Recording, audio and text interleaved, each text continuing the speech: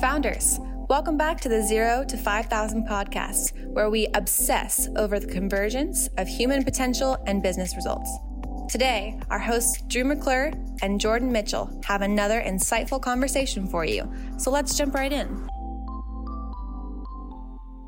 Founders, welcome back to the podcast. Today, Jordan and I have the privilege of welcoming one of our own Clemson Tigers to the podcast. We have Jason Walter of National Land Realty. In 2007, Walter founded Carolina Land Realty, and by 2012, Jason expanded his vision by turning Carolina Land Realty into National Land Realty with the intention of creating a land brokerage firm with a national footprint. NLR's research-based approach and intensive media marketing has allowed it to become the preferred land brokerage firm for agents and clients alike. Named by Inc. 5000 as one of America's fastest-growing private companies, National Land currently represents land buyers and sellers across North America.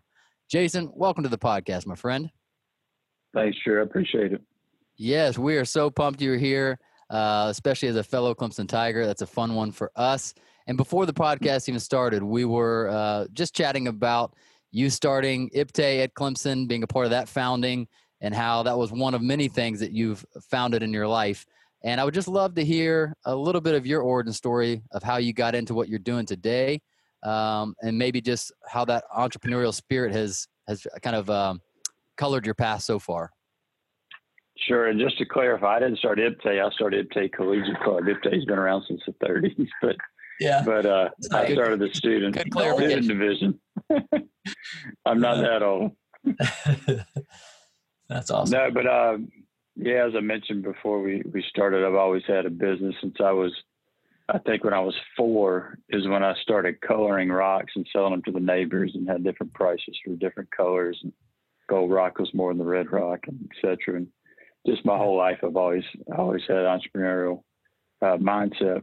So in 2007, I'd been in the development side of the real estate business doing site selection and realized there was a massive void in brokers that focused on just land. And so started the Carolina Land and really all we focused on was development land for the first year and a half. And then the recession hit, 2008, and you couldn't give away development land. So we found a sector of rural land, recreational rural hunting land, farmland, timberland.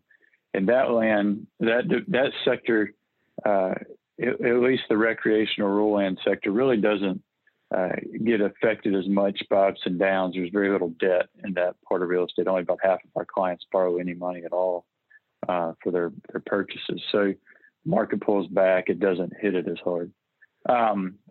So we really aggressively went into that sector. And then as the economy picked back up, we just became more holistic and we focused on all types of land. Well, land's land. It's dirt. It's got trees, or it's underwater. There's not, people talk about all types of land. There's really not many types of land, but there's a lot of uses for land. You could put, a gas station on it, or you can grow trees or corn or put a high rise. There's a lot of different uses, and we don't like to get caught up in the use as much is just everything land we cover. And so, we started in 2007, expanded in 2011 and 12, and started growing nationwide, and then merged with the company out of Omaha, Nebraska, in 2016, and that really kind of put us on steroids as far as expansion. Aaron Graham owned a company out there called Land Pros.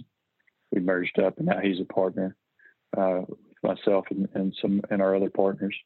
And so that really kind of got us going. And now, we hold real estate licenses in 38 states, but we're licensed to do business in 47. Some parts of our business don't require real estate licensing. So our goal has always been to be in all 48 continental states.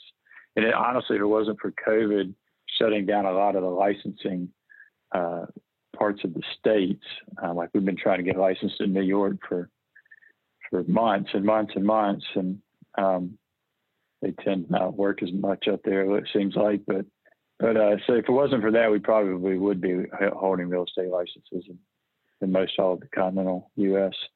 But that in the intent has always been to build a national platform, brokerage platform, but that was really kind of the base of a much bigger objective, which was to become the land industry. And when I say that, it's like when you think of the internet, you think of Google.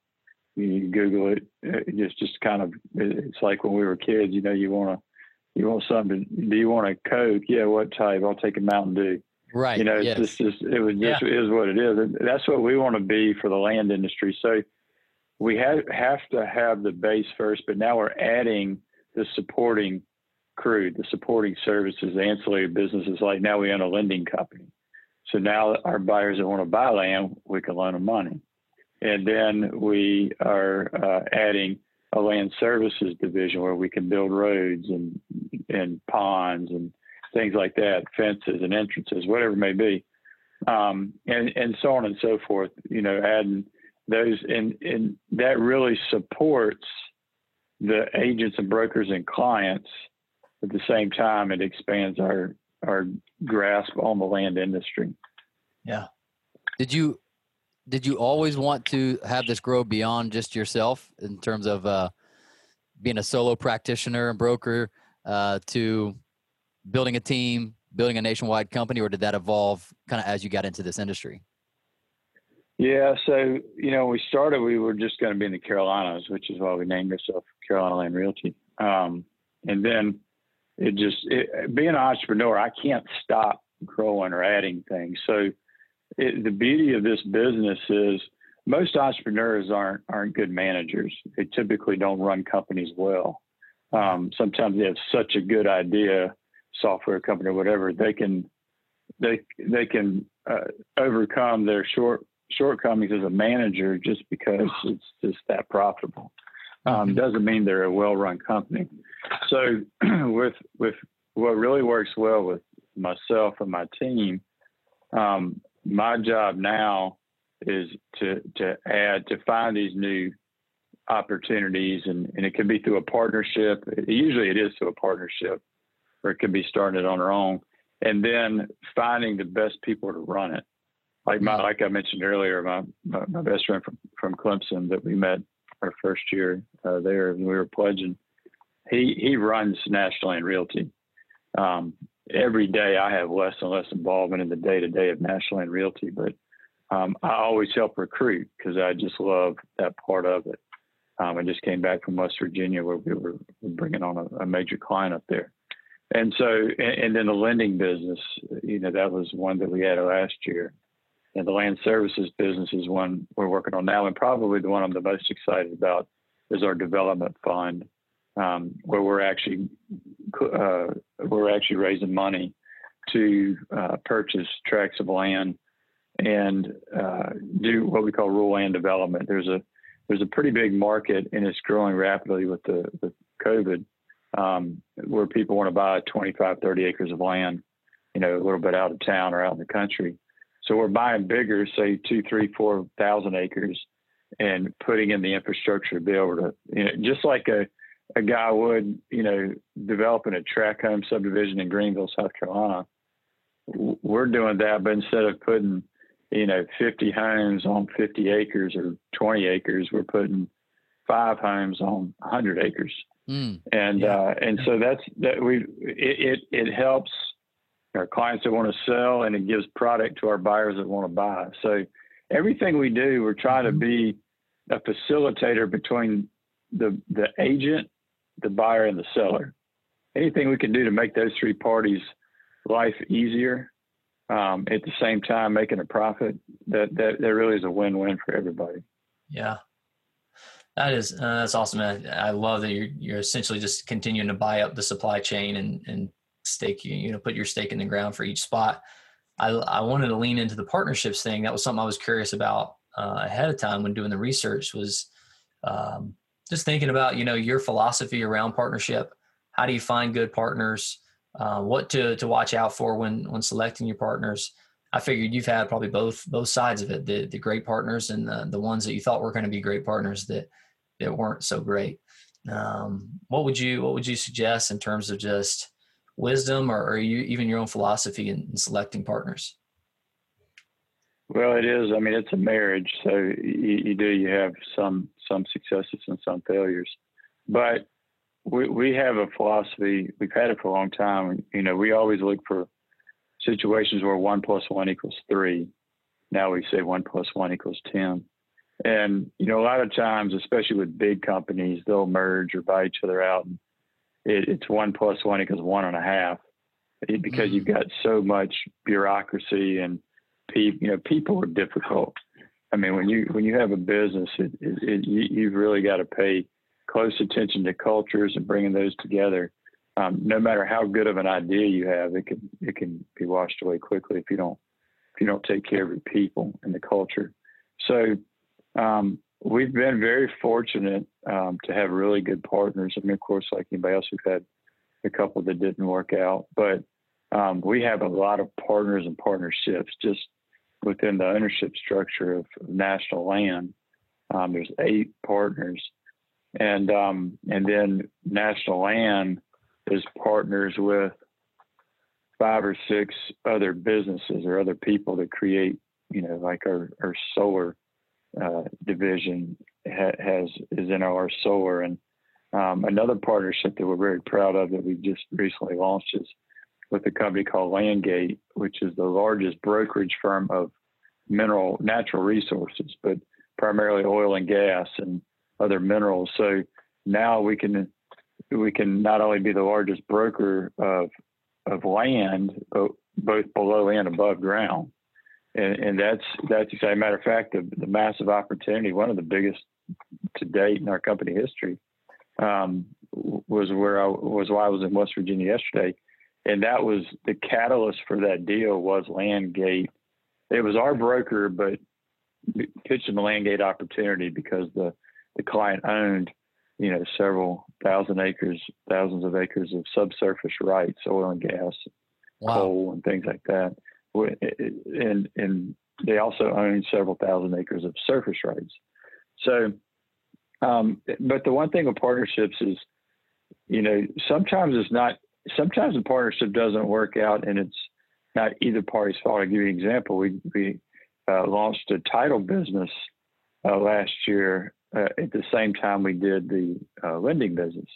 Yeah. And it wasn't a preferable timing because we would have rather have launched one or the other, but we just happened to find a really good fit for a partner on the title company.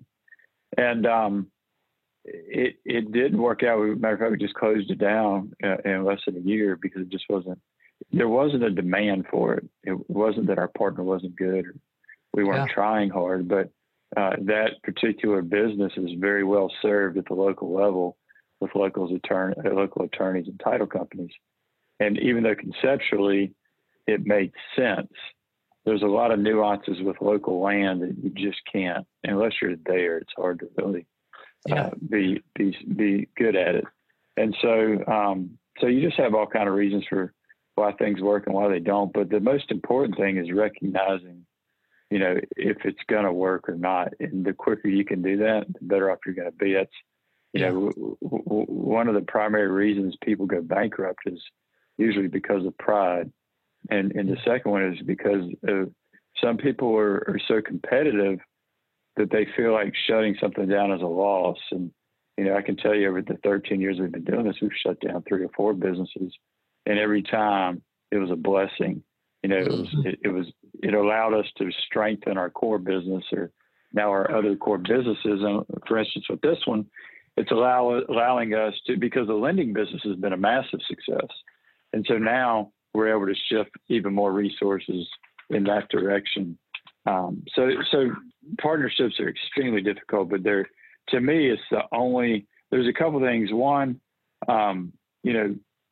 sometimes I'll buy and sell land by myself. And, I was thinking about this the other day. It's only fun when you're part of a team. And even when I do that, I've done some where it's just literally smaller tracts I buy and sell. And even though I might make a great return, it can be lonely. But like I'm working on a big piece of land I bought now, but there's a team of us working on it. And then you've got everything that we do, there's teams, and teamwork's a big part of it. And it's not just, to be able to say we built this team culture, whatever, which we have, but it just makes it more fun. If you can't enjoy the success without partners, to me, it just isn't even worth it. I mean, there's a lot of ways to make money. Making money isn't really that hard if you put your mind to it. It's having fun making money is what I really get excited about. Yeah, man. Well, to relate to you, that's really the reason why Drew and I merged up and actually started to try to build a firm together. We both had successful individual practices and we're, feeding our family and having fun doing it, but it wasn't as much fun. There was certainly those lonely days where you're like, yeah, it's pretty much just me. Right. And the team aspect has been just certainly a blessing and a gift. And it's just more fun doing it that way. Even the sacrifices you got to take to over communicate where you used to just be the sole decision maker still feels like a trouble worth having. I wanted to return, circle back around partnerships. One of the things we've talked about a lot in the podcast is around the topic of culture. And we talked a ton about the founders and their caring about their culture that they're creating and things that they're doing there. We haven't talked a lot about the partnership or even the merger of cultures often. And I'm aware of, there's different statistics on the likelihood of a merger, succeeding or meeting its business case. And some say, there's only, 75% of them fail. Some say it's 50-50 fail in terms of meeting the business case they set out to solve. But they do identify culture a lot of times as the thing around that partnership. And you kind of referred to, hey, you got to make sure you get the cultures right. For you, could you bring that into a little bit more tangible, right? Because I think culture is something that, how do you measure it? How do you know what yours is and what theirs is? And how do you figure out if it's on point or if it's off? What have you done in the past? Even if it's gut instincts, how have you looked to see if you've got the fit or not? I can tell you this, gut instincts usually a bad one on culture because you might think everything's going great. And that's great. You get a 360 review and realize it wasn't as great as you thought. You mentioned it in your question is we measure a lot. We have software where our people fill out reports every week on what they're working on, what's going well, what's not going well, is there gray areas, what were your wins for the week, what were your disappointments? And they score on a scale of 1 to 5, where they are that week. And that really helps us because if somebody's below a 3, we contact them because we know there's an issue. And so, probably the main thing about culture is making sure your people are heard. They just, and there's a fine line there. I was in a CEO group I'm in the other day, and the CEO was really having trouble because of acquiring another business. And he was afraid of how that would look to his employees because they weren't getting bonuses. And as a business owner, that sometimes these purchases are to keep the employees employed and to keep going. But optics in that situation can be bad. So you got to be careful where, there seems to be a trend in a lot of business. It's almost a socialist type mentality where, if everybody's not happy or everybody's got to decide how to do this and that just doesn't work. You've got to have chiefs, you got to have Indians. And so you've got to listen and hear your people and let them know that they're being heard. It doesn't mean you're going to always agree with them, but you've got to make sure they understand they're being heard. And also you have to give them growth opportunities. It's people, good employees want to grow, and in some businesses it's hard to have places to move up, especially in a smaller business. Sure. So that's what challenges us to be able to grow the business so that it creates more opportunity for those that are already with us. But I think if you measure where people are, you listen to them, you make sure they're being heard, that's a good start. So as we've brought on different partners and partnerships, we've always been the bigger one. So it's not like you had two equal partners coming together, which would be very difficult from a culture standpoint because it just would be challenging. So we haven't had to go through that. And, but when we do bring on new people, it's the same thing, make sure they're heard. It's not, and to listen to their ideas, because typically they have, a lot of good ideas of things that worked at their business or worked in their previous partnership. And not just say, hey, here's how we do it, and that's it. Right. But it really, people just want to be heard. I mean, if you give them and actually heard where you're listening, not just let them speak while you're checking your email or looking at your phone. I love that. And that is such a fine line, right? Like you can lead with a heavy hand and it almost squashes innovation or engagement or feeling like you're really part of the organization and team. And then you can kind of go the other extreme where people start to think that at the end of the day, if we don't all agree, then we're not moving forward, right? And, I was talking to a leader about this the other day who was having this trouble, that there's some big moves their organization need to make. And he was chasing key people around, trying to get them to all to agree. And I said, listen, man, I love the spirit of that. Like, that's the right thing. Like, talk with them. And we would prefer agreement. But at the end of the day, you don't need agreement.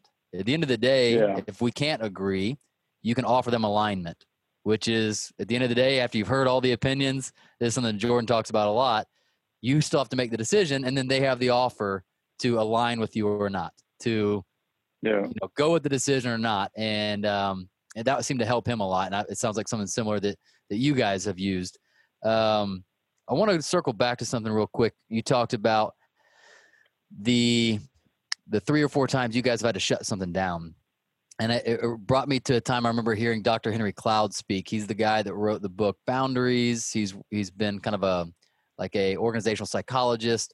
And he said, interestingly enough, this is why I made note of it, that often the most important and the hardest conversations he's had with CEOs is around the conversation of what he would call necessary endings.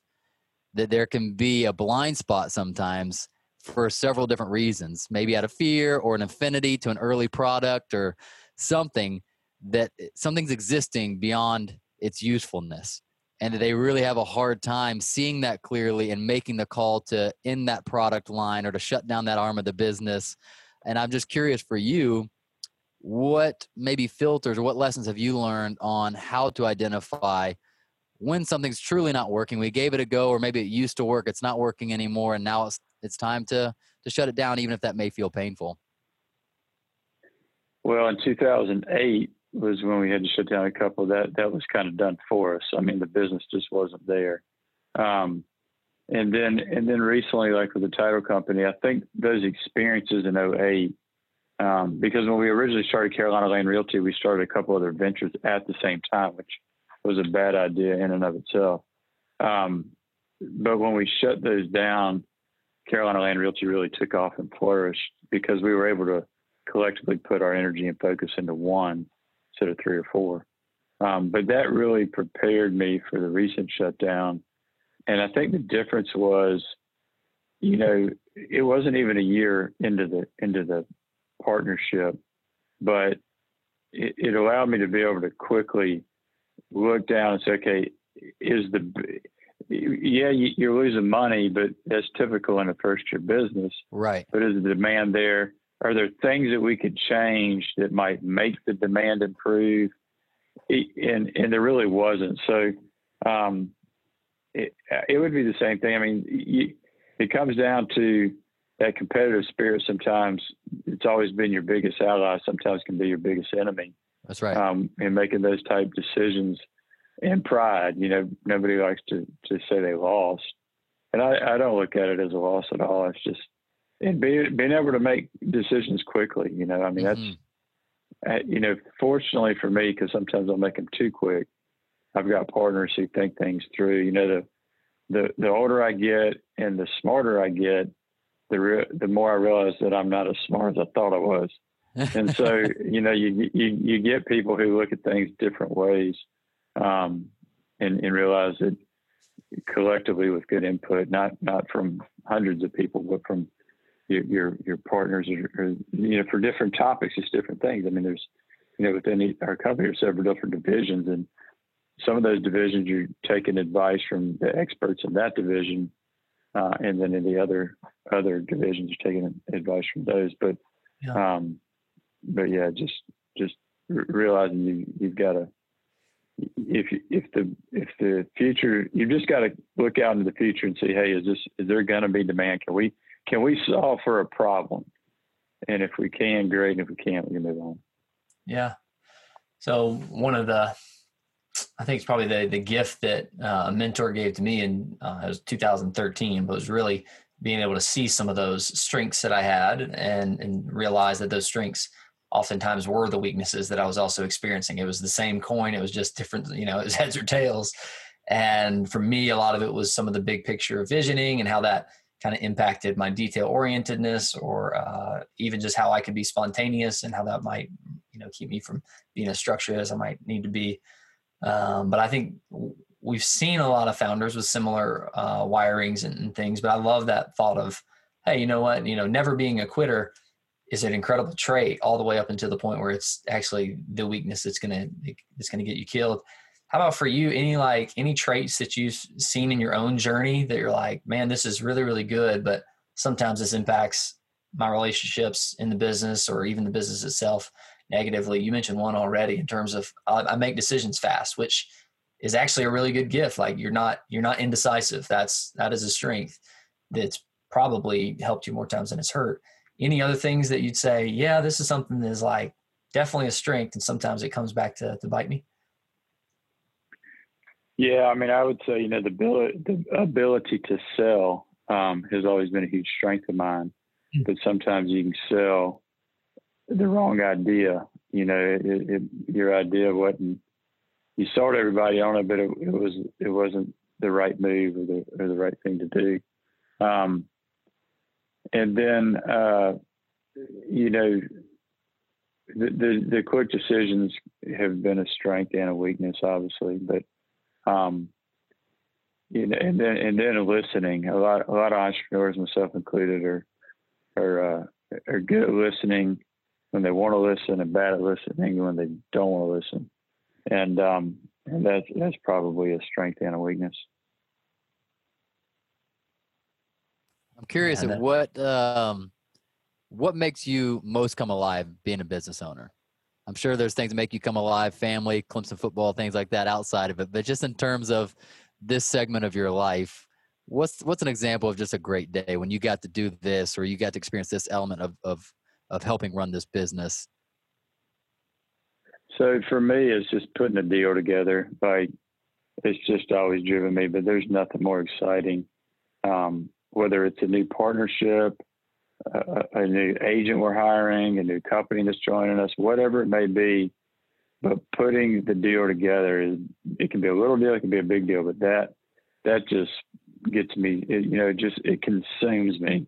I will say a trait that's a blessing and a curse is an obsessive personality. Like, if I get into a deal, I just can't stop thinking about it, which can also distract you from everything else in your life. Sure. So, that it does. When I get into a deal, it just swallows me up because I can't stop thinking about it and how to make it better. And how, or analyzing different deals. So that's, that is, I don't have a lot of hobby. I mean, somebody asked me the other day, do you hunt, or, what do you do? I'm like, we were standing on a piece of property, I can't even remember where I was or where I was doing, but I said, this is it, meeting with new people, putting deals together. I love to fish, but I honestly love putting a deal together more than I like reeling in a fish. And so that kind of is my hobby and is also my job. But, nothing's like Clemson football, but second to that, it would be putting a deal together. It is much easier in the last 5 or 6 years for that to be a fun thing outside of work than it was before. It was mostly a source of pain. I've seen both sides. I've been on both sides of that coin. That's right. Yeah, same here. Not as long as you, but enough where I dislike the taste in my mouth season after season before the turnaround. So the other question for me would be, you don't get to the size company you have with the size success you've had unless you have found a great team, right? At some point, you have to outgrow your own capacity. At some point, you're able to delegate so that you and the company can elevate. And I'm curious, what were maybe some functions or roles that at some point you had to do, but you either didn't like them or you weren't good at them? And how did you go about finding someone who loved doing that and was good at doing that? What did that look like in that process where it got bigger than you? Well, it's funny. One of my mentors was Tony Robbins, and years ago he told me, he said, you always want to be replacing yourself. So, that moves you up the ladder. And so when I started the business, I wasn't in the field selling. I was just kind of running the business. And then when the recession hit, I had to go back out in the field for 3 or 4 years and sell, which I loved doing. And then in 2014, I came back out of the field, and I remember for about 6 months, I was kind of miserable.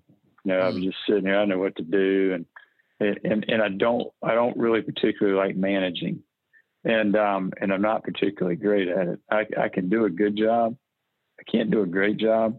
But my best friend and business partner from Clemson, Jason Burbage, he loves it and he's great at it. And it was one of those things that we always knew when the timing was right. He would come out of the field and run the business as well. And that was this year.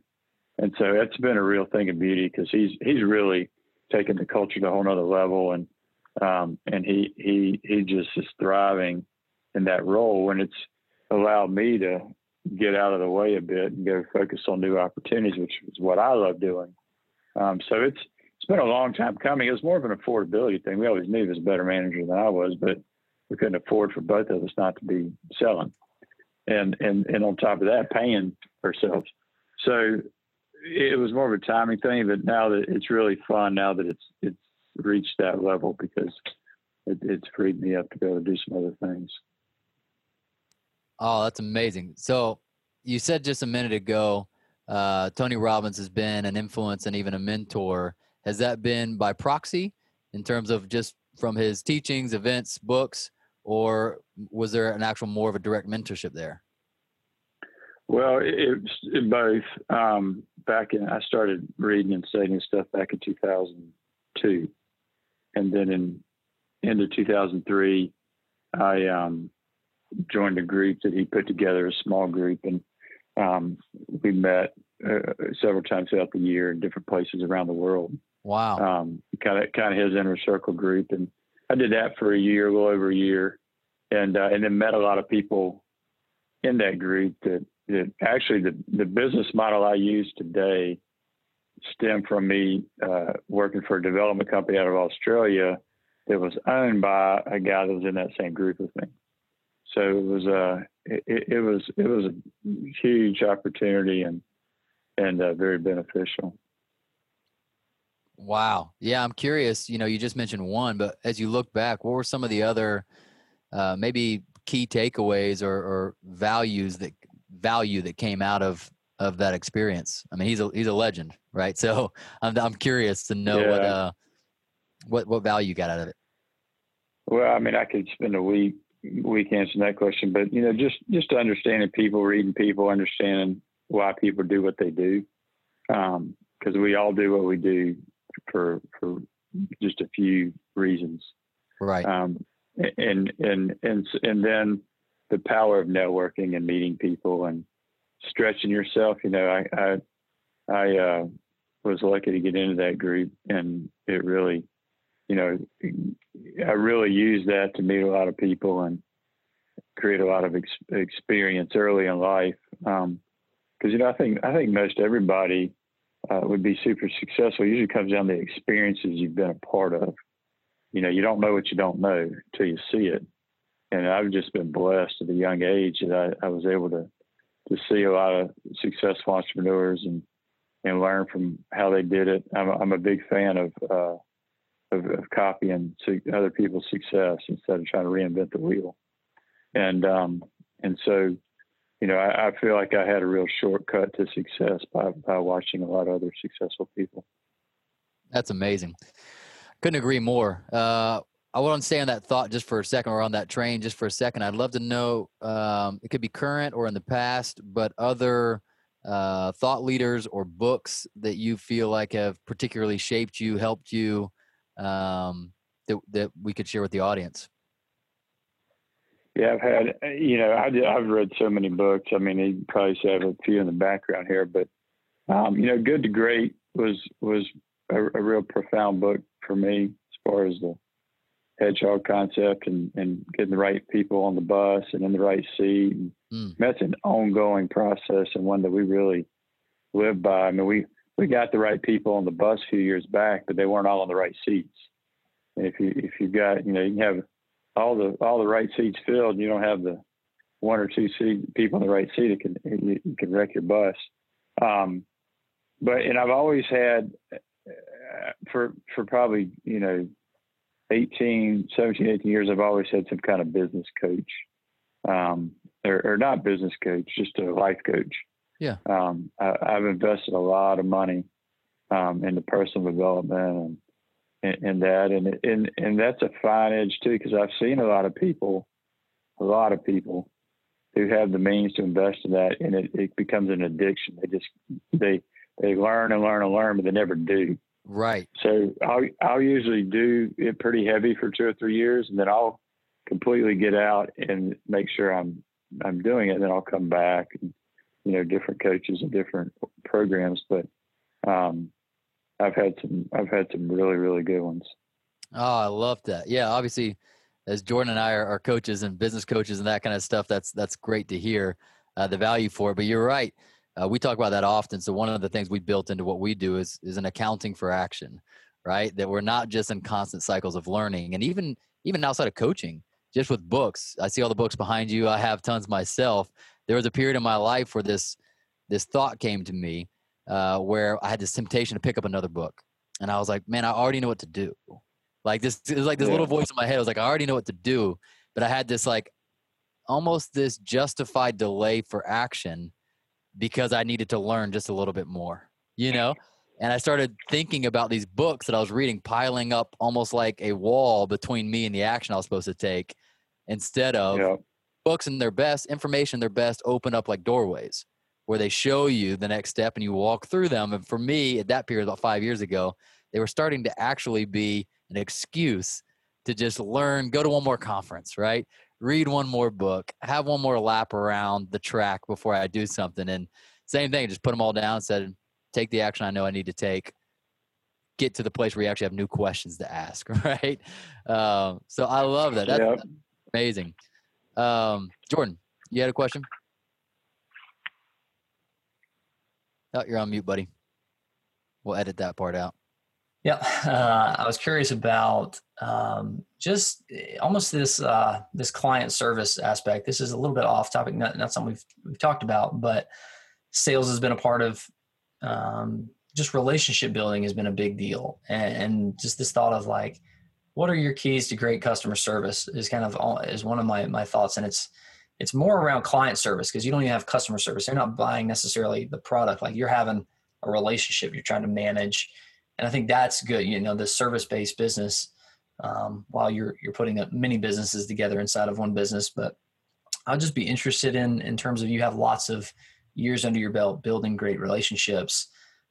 Just any secrets in terms of, hey, how to treat people the right way.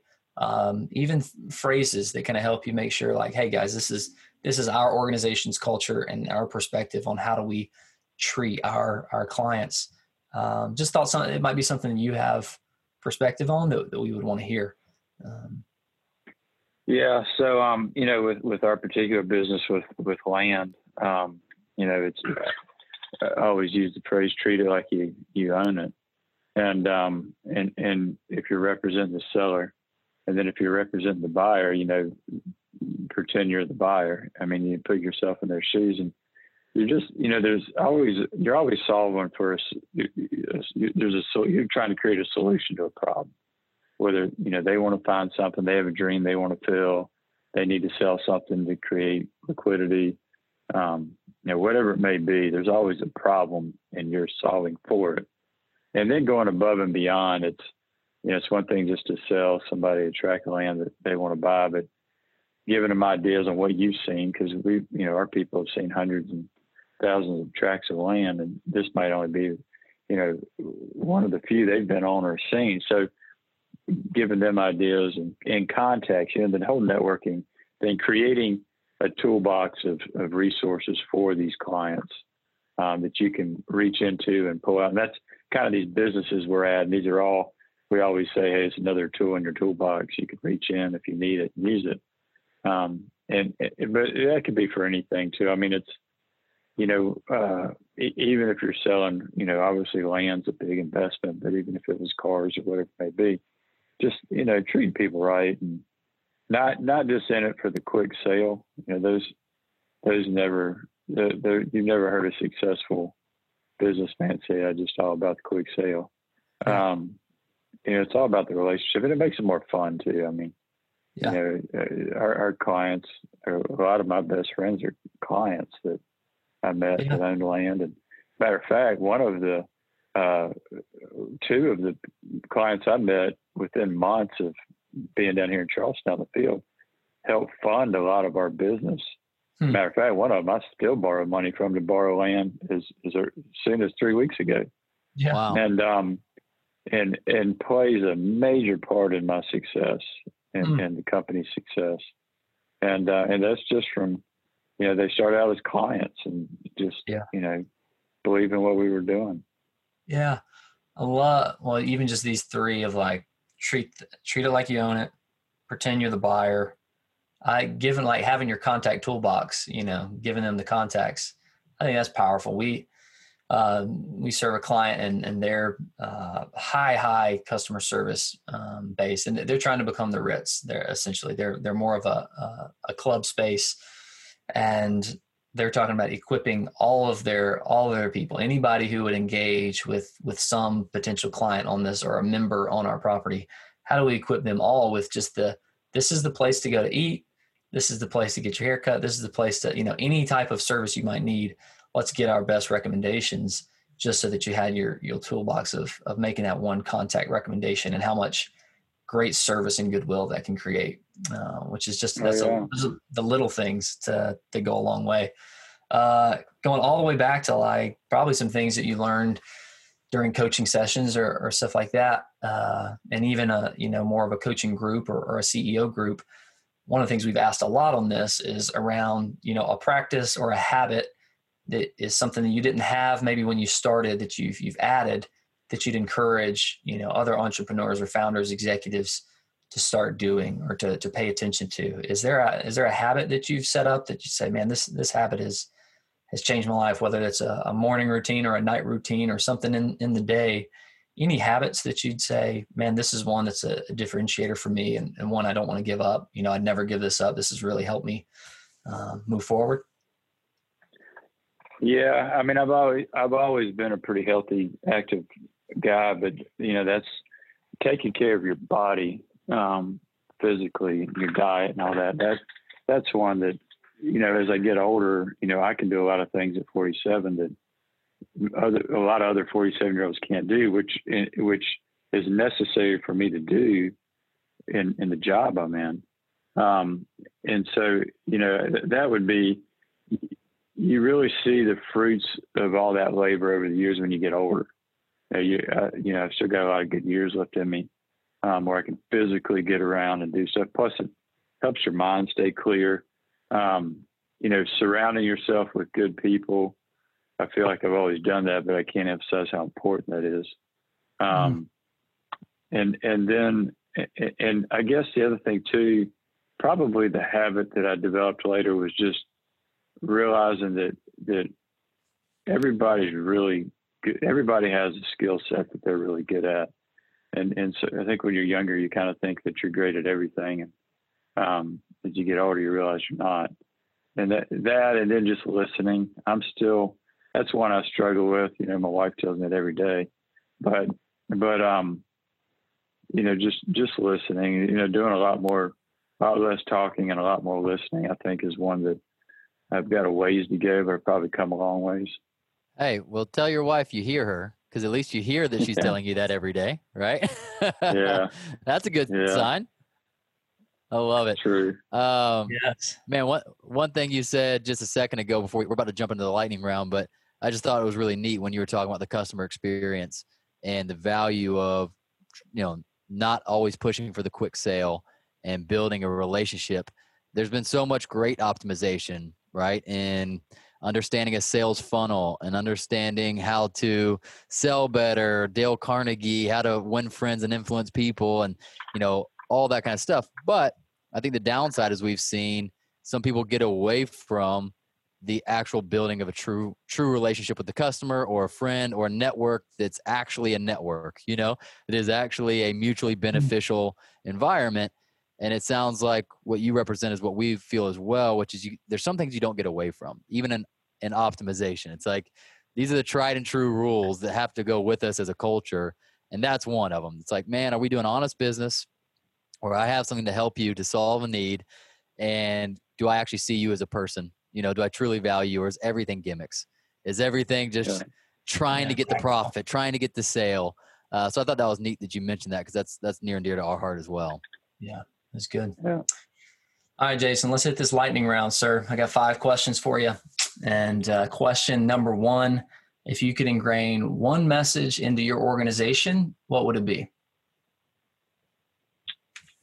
One message, to probably just to be sure to take care of the client, to really make sure you're treating. And sometimes, you always think the client's the buyer or seller, like in our business, but sometimes it's your coworker or your those around you. You're providing a solution for them so they can do their job, and just always paying close attention to that. Yeah, I love that additional perspective. It's really good. Question number 2, single best advice you've received about growing your business, and the worst advice you've received about growing your business. Single best advice. The single best advice would be just surrounding yourself with good people. Yeah. Especially, your partners, your employees, and taking care of them. I've just seen where greed and pride can just destroy a business.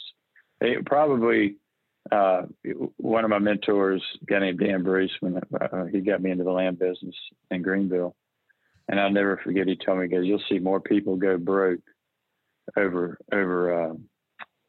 their arrogance and confidence and pride than anything else. Just making bad decisions, throwing good money after bad. Man, that is good and sad all at the same time. Question number 3, if you could go back in the future, you're going to hop in the DeLorean here. You're going to go back to the past, tell yourself one thing from the driver's side window. When would you go back, and what would you tell yourself? I skimmed these questions just a little bit. That was really the only one that I remembered. I was looking at them on the airplane real quick. Yeah. And I really put a lot of thought on that. And I don't really have a one. One would be, again, to listen. But I don't think I would have done anything. I've gone back and forth, especially here recently. Yeah. We've never had any debt. So when we started the business, we had shoestring budget for pretty much forever. And we're just now, last few years, gotten enough capital to really put into it. And we have a competitor who did the opposite, and they're much bigger than we are now, but now we're catching up.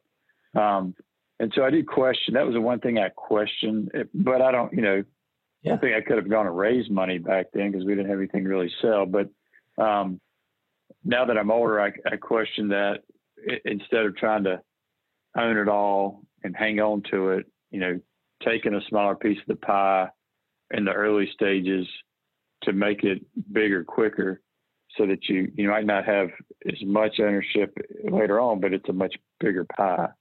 And I can't come to a conclusion. So that is a question I cannot answer. Yes, that's it. We're not sure yet. That's it. But you're deciding if you need to set the date. I'm still working on it. Yeah. Just need a working flux capacitor and make the decision when you need to. Perfect. Question number 4. What causes you the most worry when leading your organization? Just making sure that, you got a lot of people, a lot of families that are dependent on the business to be able to support them and their families. And, you're constantly in the back of your mind, because we're always pushing the envelope.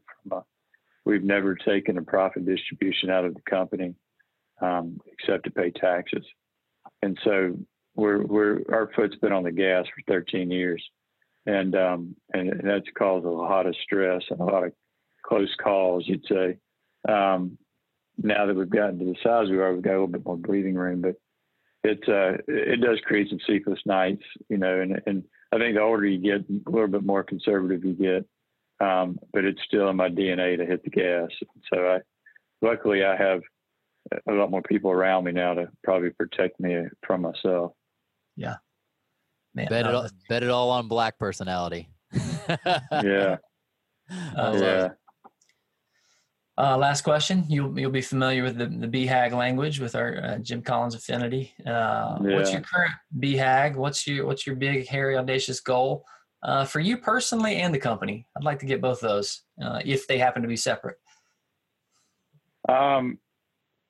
They're not at 100,000 feet. It's the same, but as it gets more granular, it's separate, a little bit different. But I mean, our BHAG is our vision, which is to become the land industry.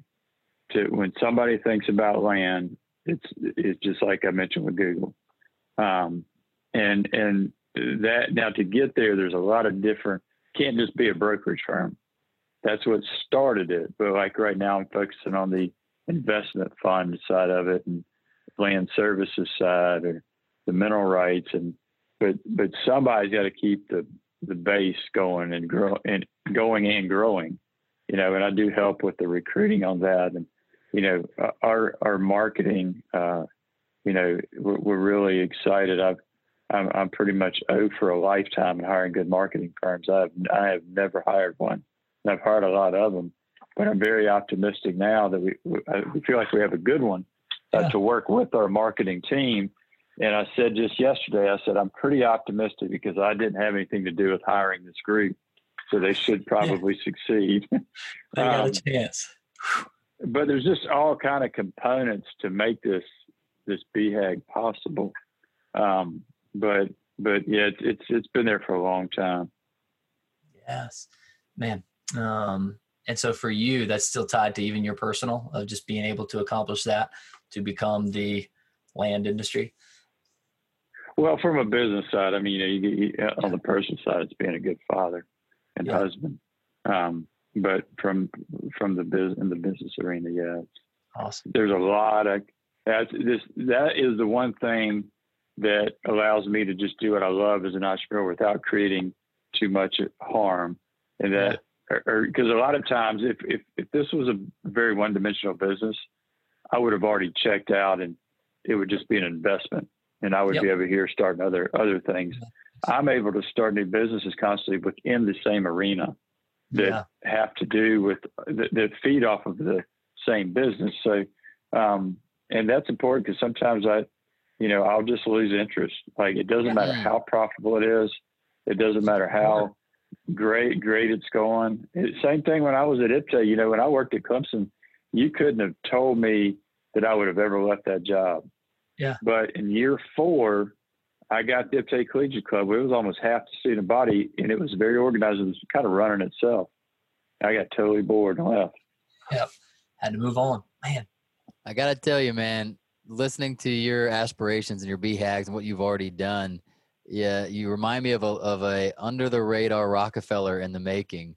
I've listened to his biography, and he had the same kind of mindset. You guys are different in a lot of ways, especially in character, I would say.